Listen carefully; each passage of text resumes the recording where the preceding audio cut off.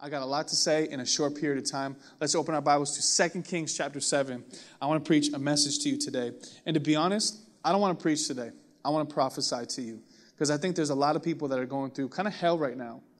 And I believe that this text can speak to you today. Pay attention to this text. Watch this in 2 Kings chapter 7. The Bible says this. Elisha said, "Listen to God's word. The famine is over. This time tomorrow, food will be plentiful. There will be a handful of meals for a shekel, 2 handfuls of grain for a shekel, and the market at the city gate will be buzzing." Then verse 2, it says this. The attendant on whom the king leaned for support said to the holy man, "You expect us to believe that? You think trap doors are just going to open up in the sky and food just tumbles out?" And then Elisha responds, "You watch with your own eyes," he said, "but you will not eat so much as a mouthful." The Bible says in verse 3, it happened that 4 lepers were sitting just outside the gate. And they said to one another, "What are we doing here sitting at death's door? If we enter the famine-struck city, we'll die. If we stay here, we'll die. So let's take our chances in the camp of Aram and throw ourselves at their mercy. If they receive us, we'll live. If they kill us, we'll die. But listen, we've got nothing to lose. We got nothing to lose." I want to preach from this subject today and from this idea is this isn't fair. This isn't fair. Let's pray. Father, we love you, and we thank you, Jesus, that we're still able to gather together as a church family. Although it's not physically, we can do so digitally. And thank you for the means of technology. Now, Father, I pray that your presence go forth in every single home, through every single phone and device. I just ask that your presence and your spirit be in that place. Fill it. Provide it with hope. I know so many people are hurting right now. A lot of people aren't just in quarantine, they're in despair. And so I pray that this message would speak directly to their heart. And I thank you, Jesus, for this opportunity. Help us today to see Jesus, to hear from heaven, and to encounter the power of God. And we thank you, Lord, in Jesus' name. Come on, everybody said amen and amen. So at the time of this recording, we are in the midst of a global pandemic. I believe we're in week 6 or 7. It feels like week 97, to be honest. And as an extrovert and as somebody that's a social butterfly, it's killing me. Because I just miss seeing people. I miss hugging people. I miss holding people.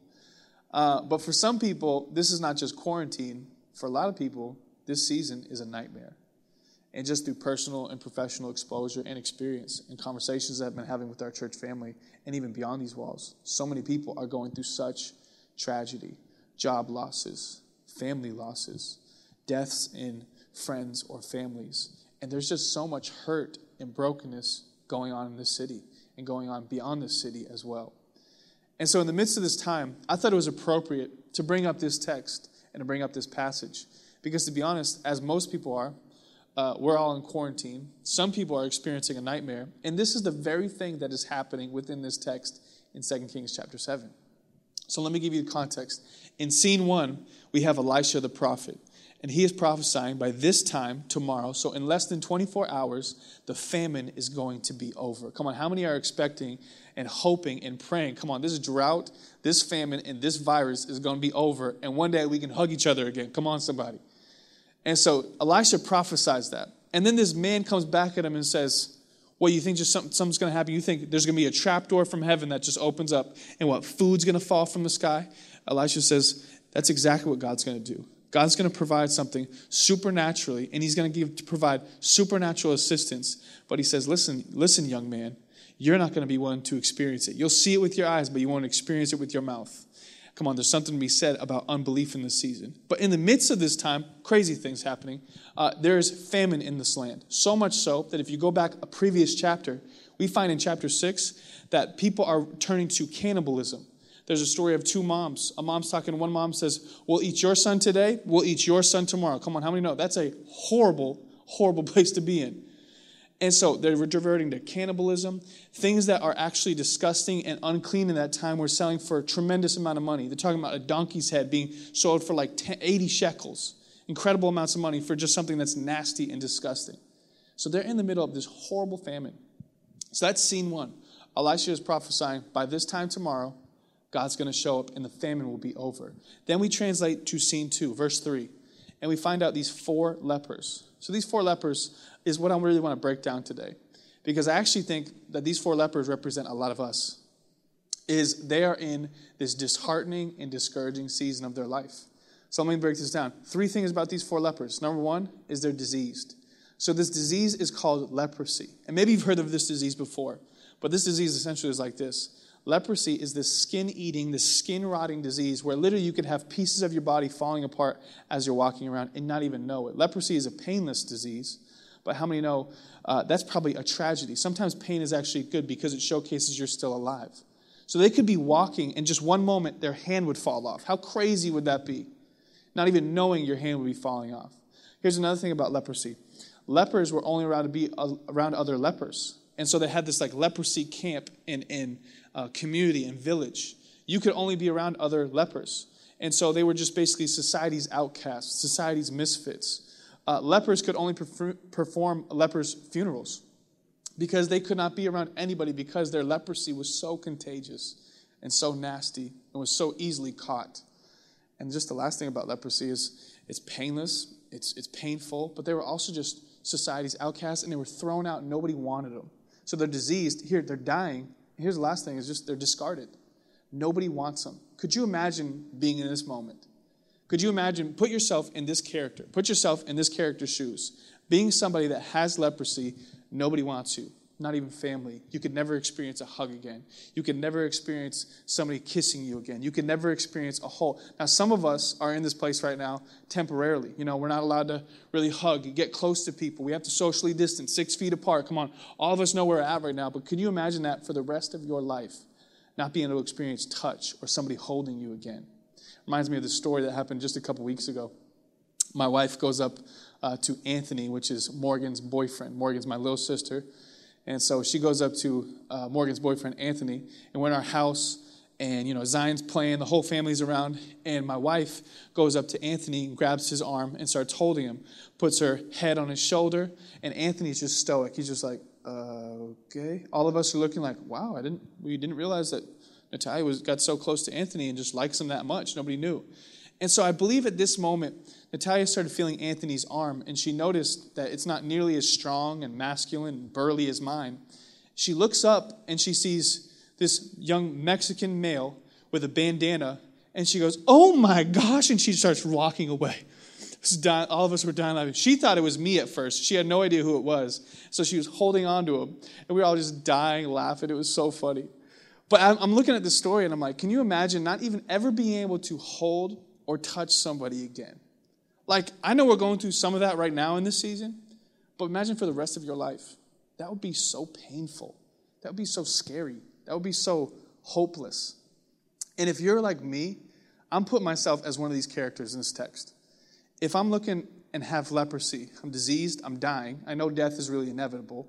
I know that, you know, my skin is kind of falling apart. I don't know how long I have left to live, and I'm discarded, and nobody wants me. How many know that's a depressing state to be in? I think some people are maybe there emotionally today. Maybe not physically. You don't have leprosy. Maybe you have leprosy of the heart where pieces of your heart are falling off. Pieces of who you are, your identity just seems to be falling apart. You don't know what's going on in your life, and you don't know what's going to happen. You don't know what's next in this next season. I know I'm speaking to some people today. If you're like me, and I put myself as one of these characters, I'm angry at myself. I'm angry at the world. To be honest, I'd probably be angry at God. And I think they're yelling. If I could use creative license with the text, and I don't really think it's a big stretch, I'm sure they're thinking to themselves, this isn't fair. Come on, it's the subject for my message today. This isn't fair. Like, why? How did I get in this place and space? How am I in this scenario right now? I know there's a loss of jobs, but some people have lost family. I know some people lost loved ones right now. I know people are going through hell right now. How am I in this spot? And some people could just be thinking, why? This isn't fair, and angry at God. If I'm being honest, I know there's some things that I'm struggling with right now. I'm wrestling through right now. And it kind of leads me to the text, because the text says it like this. The text goes, these 4 lepers talked with each other. They look at the city, which is in famine. They look outside, and they're under siege by the Arameans. And they look at themselves, and they realize they're diseased. And so they said, listen, we can't go to the city or we'll die. We can't stay here or we'll die. But we have to go on to the Aramean camp. We got nothing to lose. And I love this, is they stopped sulking, And then they got up and they started doing something about it, which leads me to the big idea and the main thought I want you to take away today. And if you don't remember anything from the message, remember this, is this. When you stop sulking, listen to me, God starts working. I'll say it one more time. Come on. When you stop sulking, God starts working. He starts doing incredible, supernatural things when you stop sulking. God can use anybody, but he cannot use complainers. He stays away. It is a deterrent for him.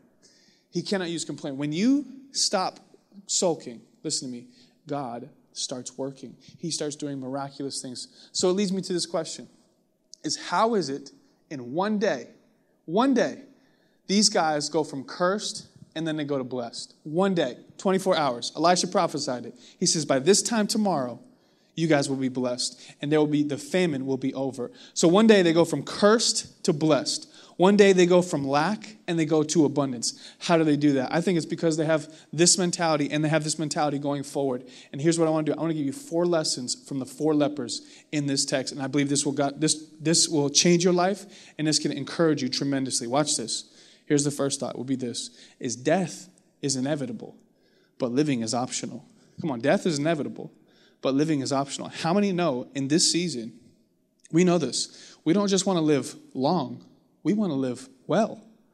And I know this about your life, and I want to declare this because of what I understand about Scripture, is brokenness is not the will of God for your life.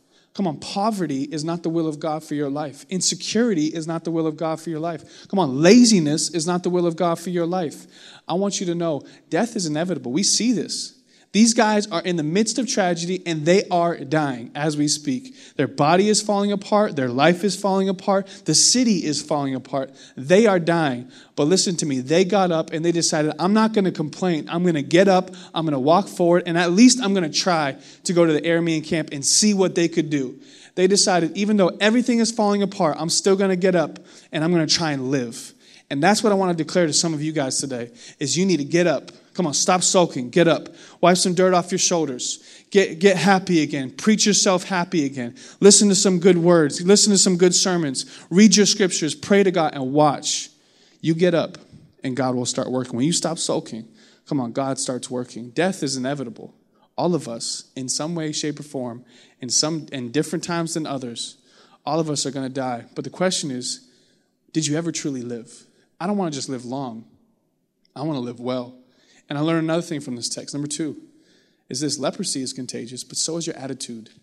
Come on, one of these guys had the wherewithal to be able to say, if we go there, we're going to die because there's famine. They got no resources. If we stay here, we're going to die because we're just in camp and we're just leprous, diseased men. But we might as well go for it. Thank God somebody had the wherewithal and somebody had the audacity and somebody had the faith to be able to say, we can't stay here anymore. Come on, I think there's something to be said about this. Listen, I wrote this down in my notes, and something I just want to declare to you and put into your vocabulary is, come on, you just got to say this. It could have been worse. Come on, say it in the text. Say it in the chat. It could have been worse. Come on, I know some of us might have lost a job. It could have been worse. We could have lost a limb. Come on, I know some of us maybe have lost some relationships or lost a family member. At least we didn't lose our sanity. Come on, you got your faith. I know some of us might have lost contact with some people, but at least we got technology. Come on. This is the belief of a believer. Come on. This is, you're going to make it through. This could have been worse. I love this about this story that I was reminded of, and I actually hate it at the same time. Watch. I remember spraining my ankle so bad. I had a high ankle sprain. It was about a 4-month injury. I was harboring this, and I had this cast. I'm sitting in this doctor's office. They put this cast on. I'm sitting down. I look to my right, and I'm complaining. I look to my left, and I'm talking to my mom, and I'm just aggravated. I'm angry, and I just had a horrible attitude given the circumstance. Then I see somebody open the door. They walk through the doorway, and somebody that's probably 5, 6, 7 years younger than I am, and they're in a wheelchair. It's a young lady. And she asked, what happened to me? I said, I have a basketball injury. I got a cast on for like 4 months. And I asked, what happened to you? And she has like these splints on. She's in this wheelchair, and she has staples in her legs. And this injury would be recovered from in like years. And so immediately I thought to myself, I can't believe I'm complaining about this small injury when I see a young lady who's much younger than me, and she's handling it 10 times better than me. How many know this might be bad right now, and there might be some problems you're facing right now? It could have been worse. Come on, have a good attitude. Leprosy is contagious, but so is your attitude. Have a calm attitude. Have a positive attitude. Come on, optimism is just a result of the gospel. Listen, God can redeem anything and turn it for good. Can I get an amen from somebody in this chat today? Number 3, we're moving on fast. Number 3, this is probably my favorite point, is this. There is silver in this season. There is silver in this season. I love this about these men, or these 4 lepers, really, is these guys decide, we're not just going to stay here. We're not going to go to our city. We're not going to stay in this camp, this leper's camp, and just wait to die. We're actually going to go off. What do? They go off to the camp. They sit there, and they realize, and they expose themselves to this camp. And what happens in the text, what the Bible says in verse 6 and verse 7, is actually God sent a sound. And they thought, the Aramean camp thought that the Egyptians were coming to attack their camp. And so they deserted camp completely. They thought they were going to get wiped out by the enemy, but really it was God supernaturally assisting the Israelite people. Now watch. Here's something I think is amazing about this, is that God is teaching us you're going to see supernatural assistance when you stop sulking, when you get up and you start moving, then God starts working. You're going to see, and I'm declaring this to you today, you're going to see supernatural and divine assistance in this season. I don't know what you're going through, but let me tell you something. God protects his investments, and God's going to take care of you today. And so these guys go off into this camp, and what do they see? They see cattle. They see tents. They see houses. They see resources. And what do they see? They see food. They see all the things that they were looking for. They see silver. They see food. They see donkeys. They see all these things that they've been looking for. And they realize, oh my gosh, the famine can be over because of all the abundance of resources that is in this place. I just want to let somebody know today. Come on, there's silver in this season. There is silver in this season. A few things that I felt like the Lord told me to tell you is you will have a greater business. You will have greater ideas. You will have greater relationships, and you will have greater ministry opportunities because of this season. Come on, there is silver in this season. Squeeze all the juice out of this season, and watch, you're going to see the greatest blessings come from your deepest pains. Let me say that again. This season, although it might be deeply painful, you will be so blessed because some of the greatest opportunity, some of the greatest business, some great ideas, and great relationships are coming from this season. There is silver in this season. I don't know who that's for, but I know that's for somebody. There is silver in your season.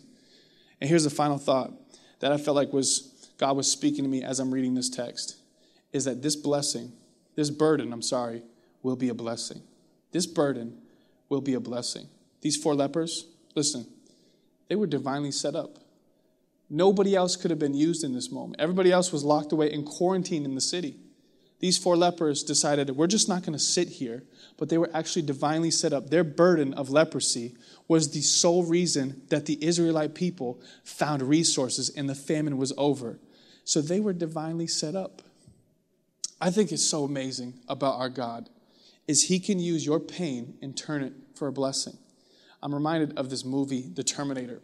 Come on, I know that's kind of a crazy transition, but watch, there's an incredible principle attached to this. I remember watching this Terminator movie, and there's this evil organization called Skynet. And Skynet would be defeated by John Connor. And his mother, her name was Sarah Connor. So Skynet decides in one of the first films, they're going to go back in time, and they're going to try and take out Sarah Connor because of John Connor and his future to take out Skynet. Now, here's the crazy thing, is Skynet recognized the potential that John Connor had, and so they try to kill him out and take him out at infancy. Now watch, a lot of the attacks that are on your life are not about who you are, but who you will be one day. Let me say that again for somebody that needs to hear it. The attacks on your life, the enemy's attack on your life is not because of who you currently are.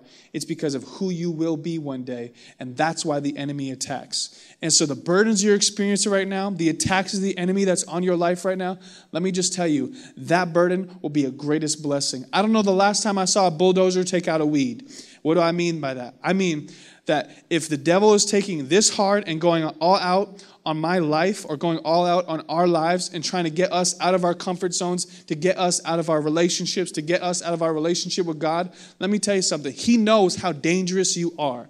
This burden, come on, baby, is going to be a blessing in your life. I don't know how.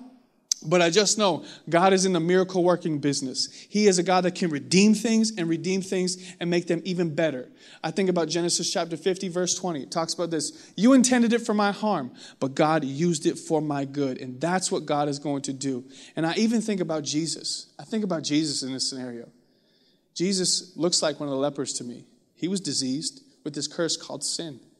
He took on our sin, our shame, our mistakes, all of our burdens, and he actually changed it and turned it into a blessing. He turned it into our salvation. Jesus was just like the leper. He took on the disease of sin. He was actually dying. He knew at a young age he would not be living for very long. So much so that some of his disciples actually said, I can't let you go to the cross. I can't let you do that. And he says, get behind me, Satan. Because Jesus knew he was actually in the process of dying, that his life was not meant to be lived. His life was actually to die for his sins of humanity. And Jesus was discarded, just like the lepers were. Thrown away. He was an outcast. His own disciples denied him. One of his disciples betrayed him. The Roman guard threw him up, even though he was an innocent man, threw him up on the cross. And so he was discarded by humanity. But watch, the greatest blessing in life came from the worst pain from Jesus. Life's greatest blessings come from life's greatest pains. And this season will be that for you. And I'm declaring that over you. This burden will be a blessing. I love this about Jesus, is he's just like the lepers. Is he decided, you know what? I'm not going to sulk about the calling and the call of God that's on my life to go to the cross. His calling was simply to take on our sin, take on our shame, and provide a way to get to heaven. Jesus is the bridge. And I'm so grateful for that. And Jesus isn't just like the Aramean camp and the resources there. Jesus doesn't just save us. He can actually sustain us in this season. The famine is over. I love that Elisha said that. And so in scene 1, we see Elisha prophesy. Scene 2, we see that prophecy come to fulfillment. And that fulfillment is found in Jesus. And so what I want to do is I want to pray for some of you right now. And I want to declare those statements over you. What God was speaking to me through that passage is death is inevitable, but living is optional. Come on, leprosy is contagious. So is your attitude. Have a good attitude in this season. Watch God work and watch God move and have an attitude of expectation. And the last two I just think about is there's silver in this season. Squeeze all the juice out of this. God is going to do incredible things, greater ideas, greater businesses, greater opportunity, greater relationships, greater ministry availability. You're going to be able to preach to people that were never open to the gospel before. And this burden will become your greatest blessing. I want to pray for you right now. Would you bow your heads and close your eyes? And I want to agree in faith that God's going to do a miracle in your life. And so, Father, I thank you. I thank you for the opportunity to preach to my church family. And I pray that this message would be a prophetic declaration for them. That this burden, this season, this coronavirus, our job losses, our health being deteriorated right now. I pray, Lord, that you're going to redeem it. I know and declare that that is going to happen. And we thank you in advance. We have an attitude of expectation and faith, knowing that you're going to redeem it, you're going to flip it around, and you're going to do miraculous and incredible things. And so, Father, I also want to pray for those that need to give their life to Christ today. And if that's you, I'm just going to ask you boldly to just click that button, click that banner below, and say, I need to give my life to Christ today. Come on, don't wait another minute. We're going to have somebody pray for you. We're going to have somebody lead you and walk you through this season and walk you through this journey. But listen, it will be the greatest decision of your life. And just repeat this prayer after me. Just say, Jesus, I repent of my sins. I turn to you, and I put my trust and my faith in you. I recognize that I'm a sinner in need of a Savior. And I thank you, God, for dying for me. I put my faith, my trust, my hope, and my love in you. In Jesus' name. And come on, everybody said, amen and amen.